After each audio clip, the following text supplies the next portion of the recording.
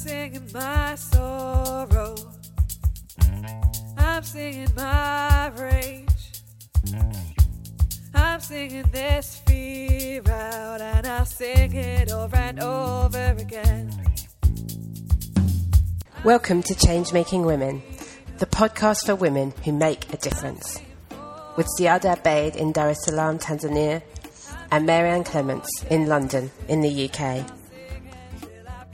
Hi everyone, and welcome to Change Making Women. This evening we're excited to have Shishani with us, and she's an artist. She's currently in Amsterdam in the Netherlands, and she's going to tell us a bit more about herself. I'm in a moment. So Shishani, it's good to meet you and good to have you on the show. Be great. Yes, absolutely. Welcome.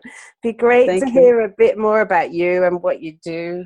Yeah, I'm happy to be chatting with such special ladies all over the world. It's pretty much fun to have. I secretly made some screenshots of us while we were chatting with video. So yeah, I'm excited. I think I know. I would like to start with first your name, your band name. I think it's Shishani and the Namibian Tales, if I got it correctly. It's correct. Very interesting and very unique. Any significance to that name? Absolutely. So I've been making music for some years now already, but it's been 2 years since we started a new group, Namibian Tales, and I started it with my friend Shahin During, who's a Turkish-Dutch percussion player based in the Netherlands. And we became friends and slowly got to know each other, and we were following each other's lives. And at some point he was like, okay, you're doing all this research about Namibia, but what are you actually doing with the musical traditions from Namibia? So this for me was like a turning point, because when I grew up, I was 5 when I moved to the Netherlands with my parents. And in those years, there was no access to any music from Namibia, basically. I mean, we didn't have YouTube and all these things that we have nowadays. And even today, you still don't have online databases with music from Namibia, traditional music. So I grew up listening to a lot of Western music, Western popular music, classical music, soul, funk, R&B, hip-hop, mainly American and European influences. So this was something that lived in me very strongly, to return, let's say, to Namibia, but musically. And then through this meeting and this brainstorming, and I really felt like, yeah, this is actually something that I would really love to do. And this is when the journey began, basically. So it was a whole process of finding musicians that could fit with the band that we had envisioned, and really seeing like, okay, how can we approach this? Because we're coming from a very cosmopolitan setting. So Amsterdam has every nationality of the world lives here, basically is represented here. And we're dealing with Namibian traditions. So how are we going to do that? So that in itself was a very interesting process. So going into, I studied the history of Namibia for my thesis, for my research in musicology. So I knew that already, but this project really pushed me to go deeper into my family history, because I started asking questions about, okay, but where am I from?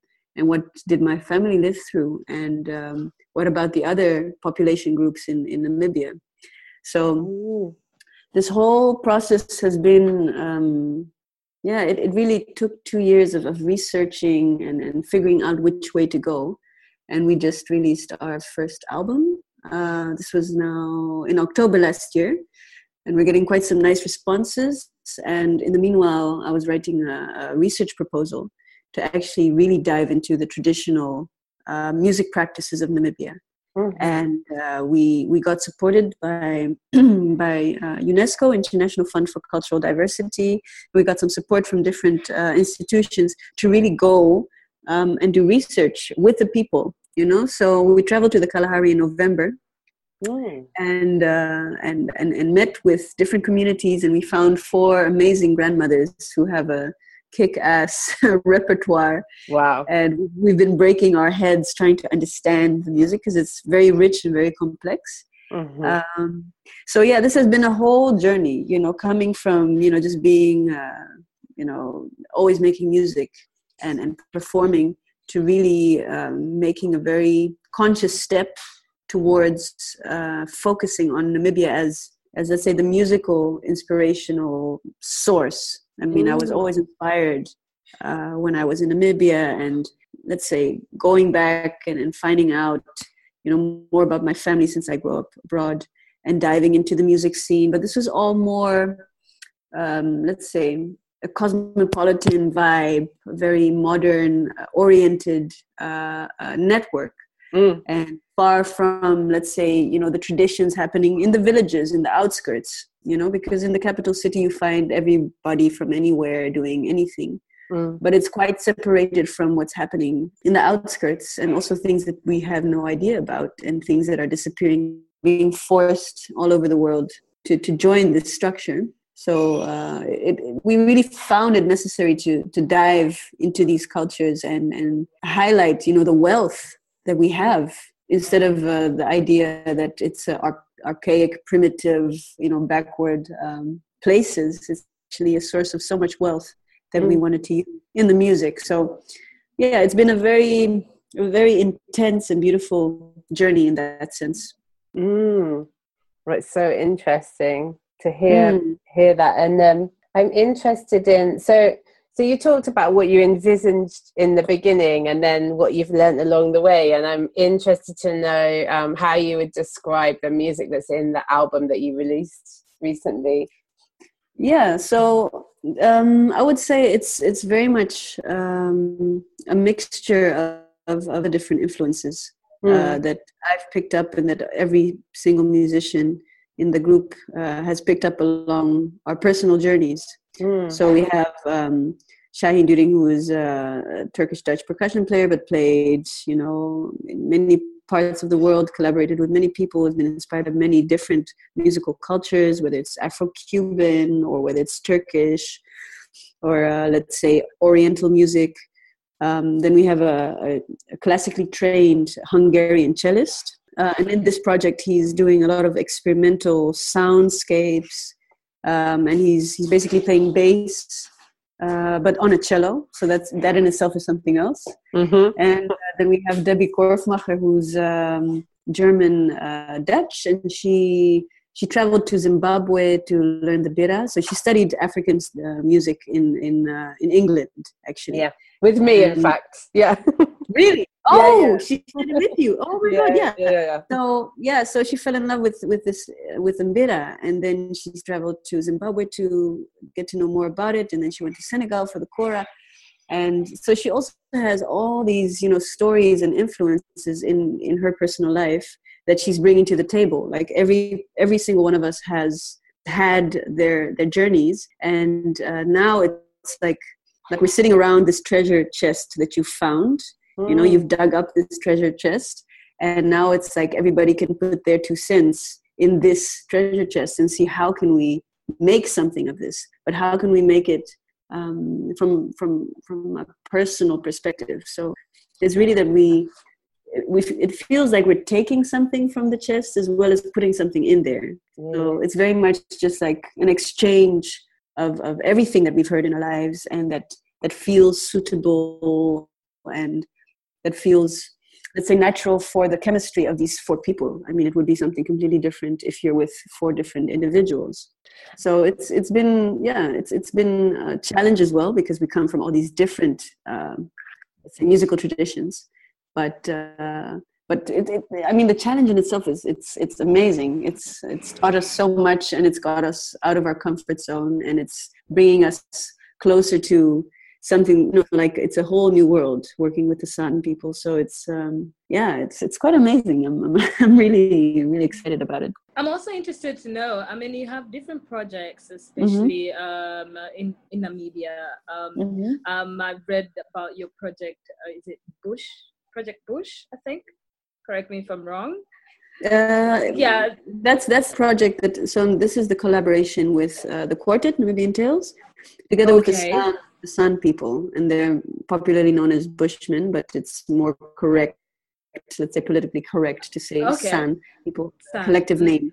Yeah. Okay, so I'm very interested to know what that project entailed, and what inspired you to even start that project, and what was the outcome? Yeah, so like I said, is growing up without, let's say, a direct access to traditional music forms, there was always an interest. And so I was always roaming around in every library, every music, every CD shop, trying to find any music from Namibia, which I didn't find.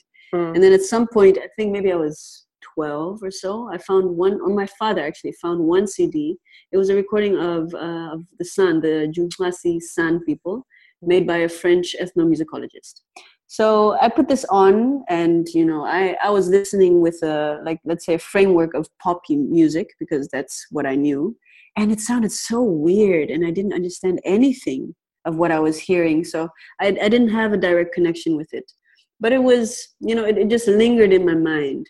So then 2 years ago, when I started, thinking of like really going back into these traditional music practices, we were like, oh, wow, which populations do we have in Namibia? Okay, so you have the Damara people, you have the San people, you have Ovambo, you have, all these different groups. But of the most marginalized people is actually the San. And by going through the history, I found out like these are actually the oldest people, like the people with the oldest DNA in human history.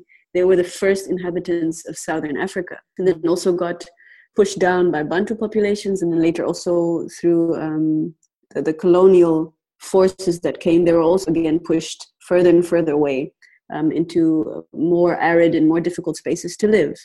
And especially now with, let's say, this whole urge to own land, and people buying farms and making fences and pushing them further and further into reserves, basically, like the Native American populations, like a lot of indigenous populations around the world, where they're separated from living how they have done for tens of thousands of years.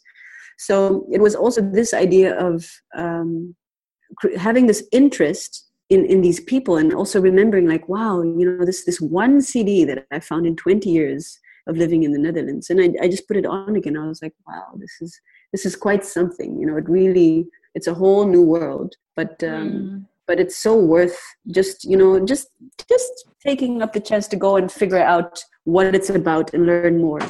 And luckily we got the support, like we wrote some research proposals, and we got support from the Goethe Institute in Windhoek. And they helped us do our first journey in November 2016, last year. And we went there not knowing who or what we're going to find. And it was actually such an amazing trip, and people we met and experiences we had, and the fun of just playing music together was amazing. And then people always say music is a universal language, and I've experienced that through different travels. But in this specific travel, it was so clear that, this language is very far from anything I speak. My mom is Oshiwambo speaking, which is a completely different Bantu language. So it doesn't have clicks. It's a very foreign thing for me. But then the moment that we started making the music inspired by them, and I started chanting sounds that I took from them, it was like there was an immediate click.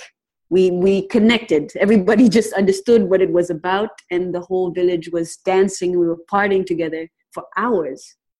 So this in itself, it showed like, the power of communicating through music. So this is what we aim for, collaborating with this quartet, with Namibian Tales, and these four grandmothers that we met in the area of Zumkwe. And we're aiming to do 2 concerts in June, and record a live album, and then plan a summer tour in Europe in 2018. All together. So really have an exchange of let's say Europe and Africa coming together. And tell me a bit more about these grandmothers. They sound interesting. So are they sort of the people that normally hold the musical? Yes, absolutely. Absolutely. So the story goes that the men generally, they're hunters and they go out on trips, hunting trips. They stay away for days, and then the women stay behind, and they're the ones in charge of actually, creating songs and performing them. So they know all these songs. They're, let's say, the guardians, to put it romantically, but they are the guardians of this tradition or these traditions. So as we got there, we noticed that there was one lady who was the leader. She was clearly the leader. She started every song. And when we were trying to ask her, like, okay, how do we start a song? Because how they start and end pieces for us is still a mystery. We're still trying to find out, like, what are they doing? And then all of a sudden it's on, and so we realized, like, she's the go-to person. And I wasn't able to talk to her because we don't speak the same language. We had a guide with us who could translate our questions and their answers, but we didn't have enough time to really sit down and talk. But it was more of like just reading her energy and just feeling these women. And there was such a sense of being rooted, be completely rooted. And I also saw her like looking at us a few times and wondering, like, okay, what do these guys actually want from us? Like, do they come here with good intent, or are these just people trying to make money on us? Or like, I could just hear her thoughts basically. Yeah. So she was just checking out the situation, and but I think she felt, because we tried to spend as much time as possible, and because we couldn't talk, we just started singing or playing or dancing, and she really felt, that we were honestly interested in the music, and we didn't want them to come and perform a little dance and look primitive and tribal so we could take nice pictures and show people at home. It was like, we wanted to know, what are these songs about? What are the lyrics? Where does it come from? Who wrote these songs? How do you teach this to the kids? Is there still an interest in this music? We had all these questions, and I think she felt that interest. And at the same time, there was this normal, let's say, not friction, but just the difference between us coming as outsiders from this community, and then of course coming with a camera and coming with a recorder, and basically saying, like the foreigners coming with their rich things and trying to, record and capture and go away.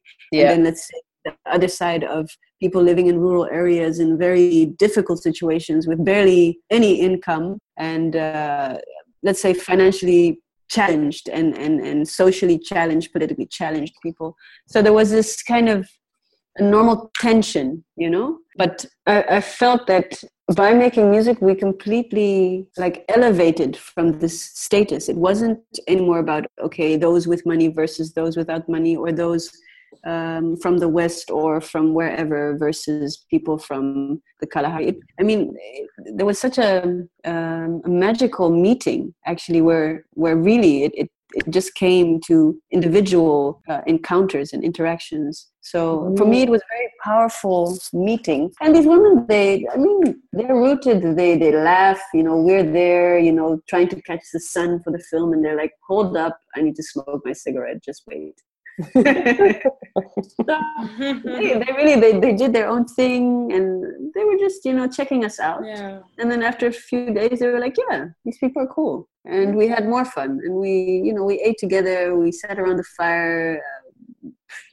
They played games, we played music, we sang together. So these grandmas, they really, I don't know, there's so much strength. Like when you think of like women and coming from such a difficult situation and oppression and all these things, it didn't feel like that at all. They felt completely in charge. And this was something very special to feel also. And it was also something very interesting about their particular culture, because historically, and it's hard to say like when exactly and how exactly, but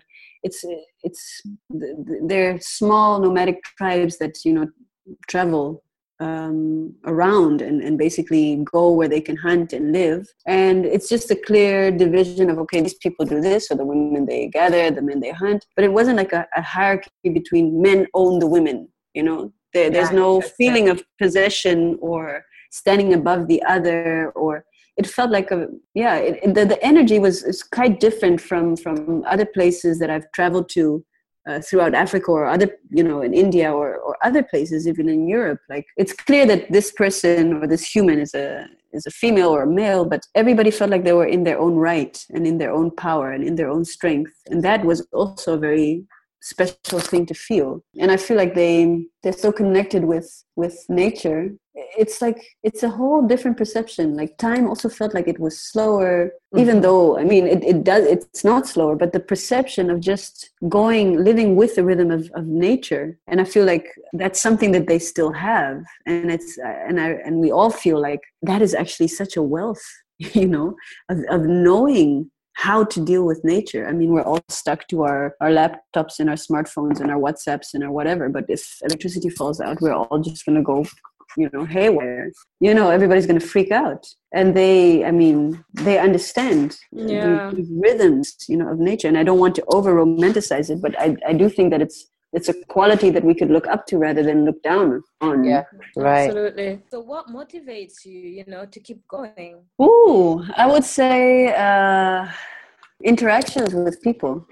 So I always feel that if I really wanted to make money and be famous and, be a big pop star and be on billboards, I would have made different choices in life when it comes to musical career and different styles of music.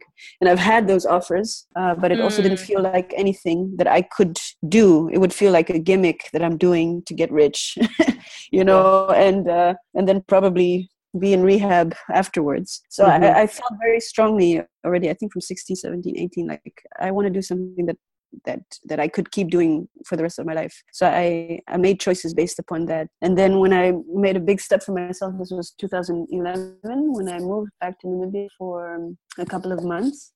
I was actually doing my internship. I was studying anthropology and I was studying women in film and television making in Namibia. And at the same time, I was still performing. So I did my bachelor's and I was always making music alongside of that. And I played songs and I was actually forced to learn guitar because I didn't have musicians around me when I just arrived. And I had my first gig in 2 weeks. So I ran to the shop and I bought a guitar and that was my deadline. 2 weeks later, I had to... So that's basically how I started playing guitar. And since that moment, I realized like I found so much freedom in that. It gave so much independence because before this, I was always, dependent on somebody playing for me. You're dependent on somebody. And now I could just go anywhere and do anything at any time. And really just giving me so much support and courage that I felt that I realized like this is something that I should do, that I should prioritize. And the more I started speaking my stories and being actually very vulnerable in my in what I felt through my lyrics, the more response I got and the more support I got. And the more I was afraid of like, oh my God, people should know this or people should know that, or, the fact that like I traveled there with my girlfriend, and these were all things that stressed me out. Because I was afraid of what's happening, the how society will look at you and treat you, and also treat my mother in that sense, because everybody would look at her and be like, you see what happens when you raise your daughter in Europe, things go wrong.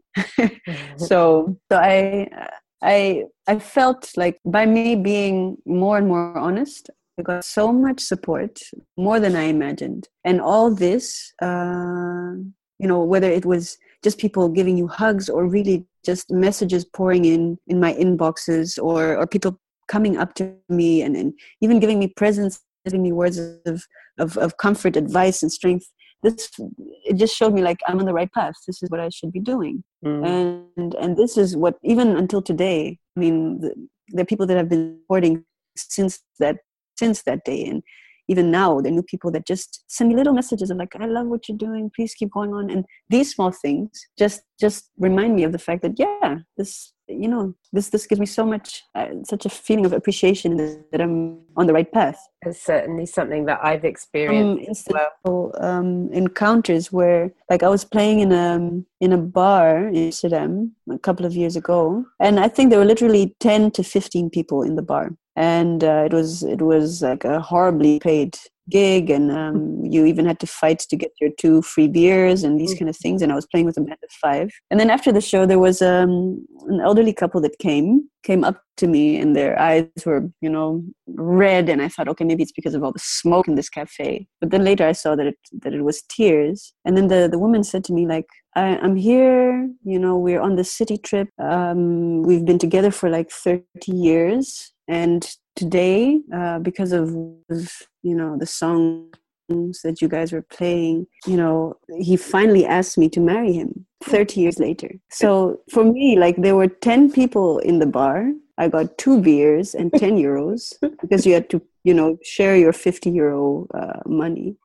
But this story and these people coming to you like teary-eyed and asking if you're going to play on their wedding, and I mean, this to me was like worth more than anything that I've earned, like monetary wise, or having, people coming up to you and saying like, yeah, because of what you said, like, I feel like I can have the courage to be myself, and I'm just going to speak my truth, and I'm just going to, I'm not going to worry about what people think of me anymore. And, these kind of things, for me, that is success. That is what gave me like, just the power to do what you do and not compromise on that. It sounds like you really make a difference to people through your music. And I wonder if like, that's something that you think about consciously as well with the project with Namibian Tales and the project Visiting the Sun and stuff, like how that might make a difference to people, to them, or to people listening. I don't know if that's something that you think about consciously or whether you just follow your creative. Yeah. And just to add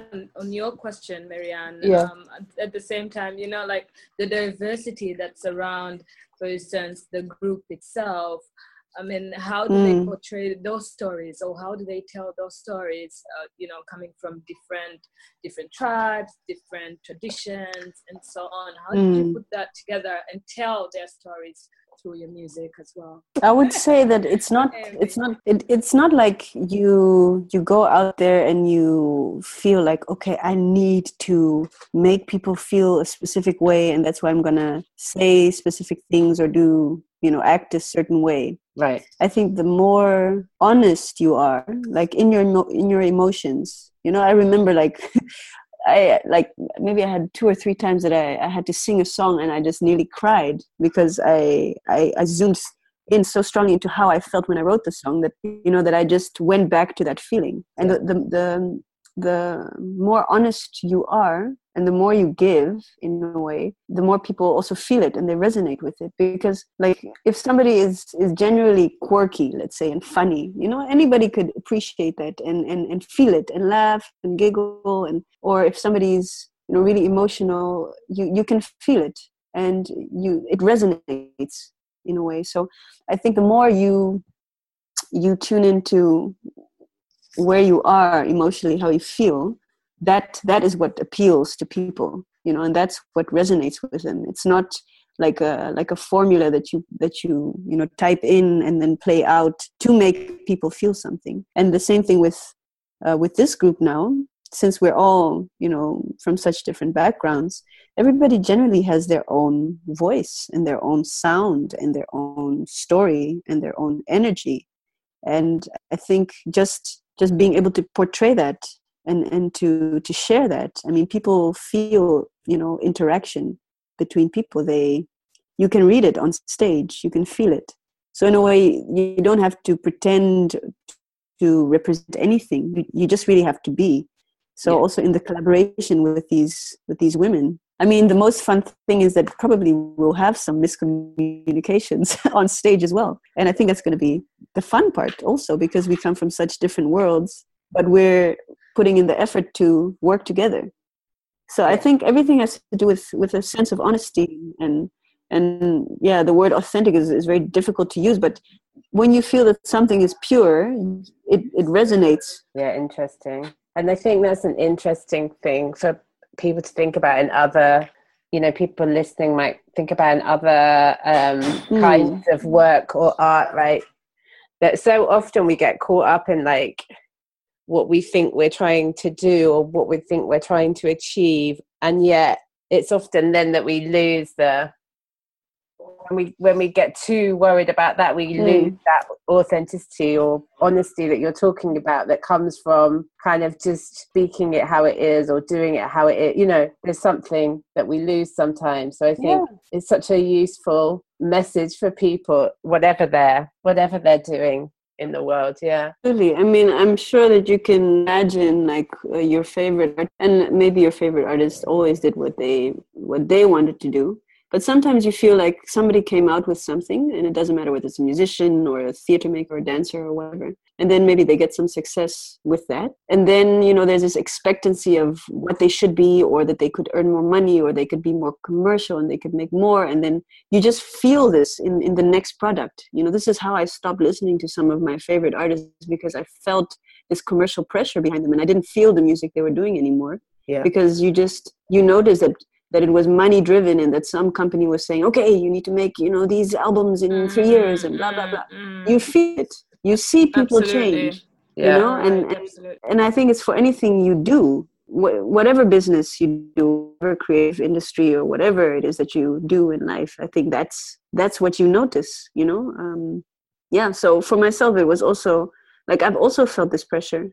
And I've also had people say, like, if you don't make it before you're 30, you're going to be old and you can forget about it, you know? Because they're like, okay, we can sell your face until you're, 35, and then you maybe need some Botox, and then, I don't know, you know? You're over the so hill, this right? is, exactly. But, I mean, these pressures are real, and it depends on what industry you are. And I also really understand, you know, the pressures behind artists that do fall into this, because there's so much money behind it, and there's so much pressure on it, because if people need to earn money on you, you are the product, so they need to keep, you know, they need to make sure that they can earn their money back. So I do understand this pressure, but I also knew that I wouldn't be able to handle this pressure, that I'm not capable, and I don't want to. Yeah. And so the path that you see instead with this project and the way it's taking you, do you have like an idea or some sort of intention or vision about where it's going beyond the kind of practical things you have planned in the next year or two? Or is it purely like an open book?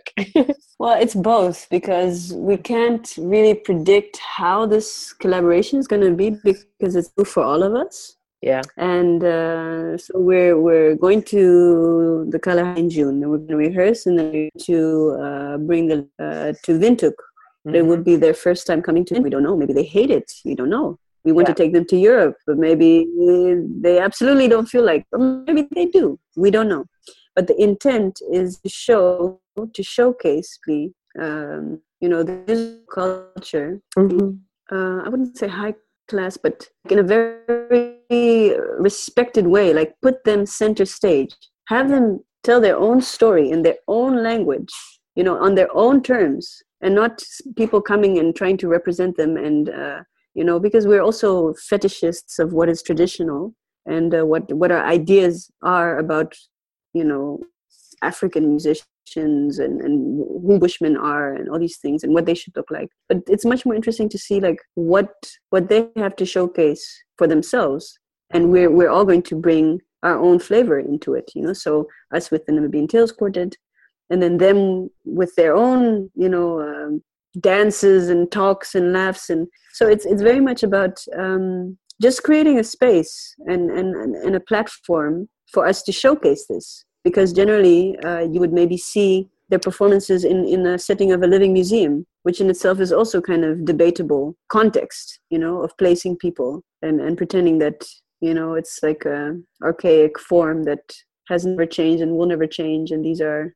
you know, specific people that do this. But of course everybody changes, and people have phones, and you know, it's like also not trying to keep people in a specific way, just like all the stereotypes about what Africa is or who Africans are or these things is just like creating a platform and sharing it and looking at each other as equals, are very different from completely different contexts, but that's what makes it great and exciting. So with your music and your work, what are some of your biggest challenges? Biggest challenges for me, honestly, was like I have so many different interests, also musically, stylistically, that I felt a strong pressure to have to sit in one box, basically, to be marketed and marketable. Mm-hmm.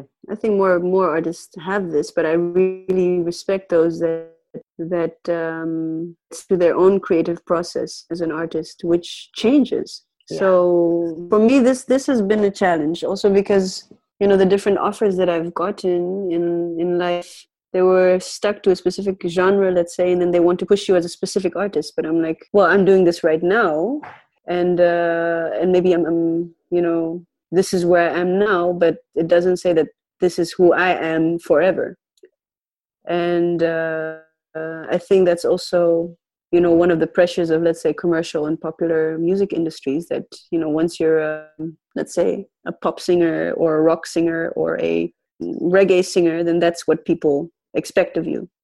Yeah. And to me, like, the world is so full of different influences that I want to be able to be inspired and also create together with these different phases of life, because we change. I'm not the same as I was a year ago or 2 years ago, and I won't be the same in 5 years. So I also don't want to be limited by these brand boxes, so that in a sense is limiting. Like, how do you stay close to your identity in a way of just being you in the moment, because that will change. So this to me is challenging, but nonetheless I've kind of always gone with what I felt like, so it hasn't really stopped me from changing in that way. So, but it's challenging in the way of selling and being commercially successful. And with the album that you've made so far, how have you did you release that yourselves, or did you how have you marketed and sort of promoted it? And yeah, so this is actually an album that has been received really, really nicely. We've had some great reviews, and there's a lot of interest in this project, mainly because people haven't heard much about Namibia. People around the world, they're like, what? Where? Namibia? Where's that? Is it an Arabic country? They don't know where to place it. And so there's an interest in it. And I think also because of the instrumentation, so the combination of sounds is also quite special in a way, like us all coming from different places. And it's actually been the work of Shine During to really promote it. So the label is, let's say, Mundus Productions. So it's an independent label, and we work together with Chango Records, and it's been going really well so far. So it's also like artists pushing themselves to make it in the big bad world. Right. Yeah, great. And then I think you should tell our listeners how they can get hold of or listen to your album, maybe, as well. Yes, definitely. So everything that has to do with this project, Namibian Tales, you can find on www.namibiantales.com. And then I have music as well from, let's say, before I started this project, more my solo work, and that you can find on www.shishani.nl. And can we find you on the kind of iTunes of this world as well? Yes, absolutely. You can find the music on CD Baby, iTunes, I think Spotify as well. Then on YouTube, of course, you can find all kinds of videos and stuff. Great. So one last fun question. When you're not doing your music, when you're not doing any of your projects, what do you do for relaxation? Relaxation. Well, it can be different things. Like, I can really enjoy silence, and I have found a new really, right? Tell me you're another person who enjoys silence so much as I do. Yes, absolutely. Absolutely. So I actually like taking walks. I really love just hanging out with friends. That gives me so much energy as well. Yeah, I don't know. I think what is important for me is basically, how do I create, a sense of peace and space and tranquility, because like I'm running around generally, and then my head is also running around most of the time. So I really enjoy when I can just relax and enjoy. And I love that for a musician, that silence is relaxing. I guess that makes sense, right? Yes, no, I mean, I think in the regular life, I mean, I enjoy silence. I don't put radio in my car. I go to work in silence. I come back home in silence. It's just, Yeah. like, I enjoy it, you know. No, absolutely. Absolutely. Yeah. This was definitely a pleasure, Shani. It's just absolutely amazing. Oh, it was great chatting to you. And it's Same for you. I really enjoy the platform. I think it's wonderful what you're doing. I think it's necessary also. And it's great, you know, when you're seeing for once, okay, there are other people, but when you see the traditions are portrayed in a positive way, not just primitive, and so positivity at the end of the day, you know, they absolutely forget that these people are actually people who have lives. That's it. Yeah. Right. Absolutely. And knowing that we can learn from each other. We can learn a lot from each other. Exactly. Absolutely. I so support that as well.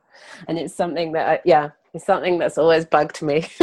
So it's great. It does. Yeah. It's great to see you taking it on in a way that's like positive, as Zia just says, because so often it's like you have that kind of like, oh, this is some traditional music, or you just think, oh, I don't know how to deal with it, so I'll just kind of say, well, I don't want to take over. Yeah, exactly. So you just, but I love the way that you're engaging with that, but in a way that's feels very positive and also honest, like but not only because it's like philosophically like that. Like I really felt like as we were there, like, wow, I don't understand what's going on. Like, let me just listen and see and learn.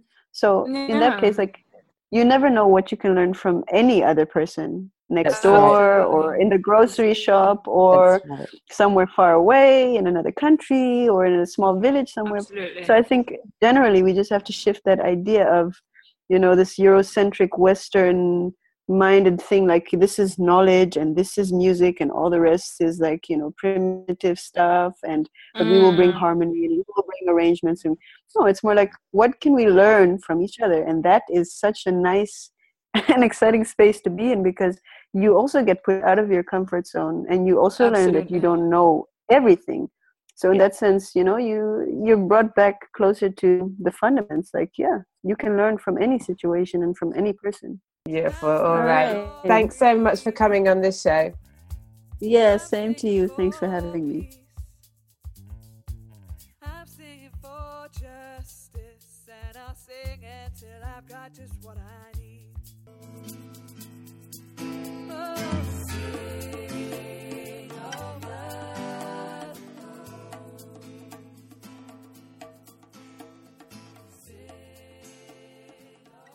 And our theme tune, Over and Over, was written and performed by Eleanor Brown, who you can find at eleanorbrownmusic.com.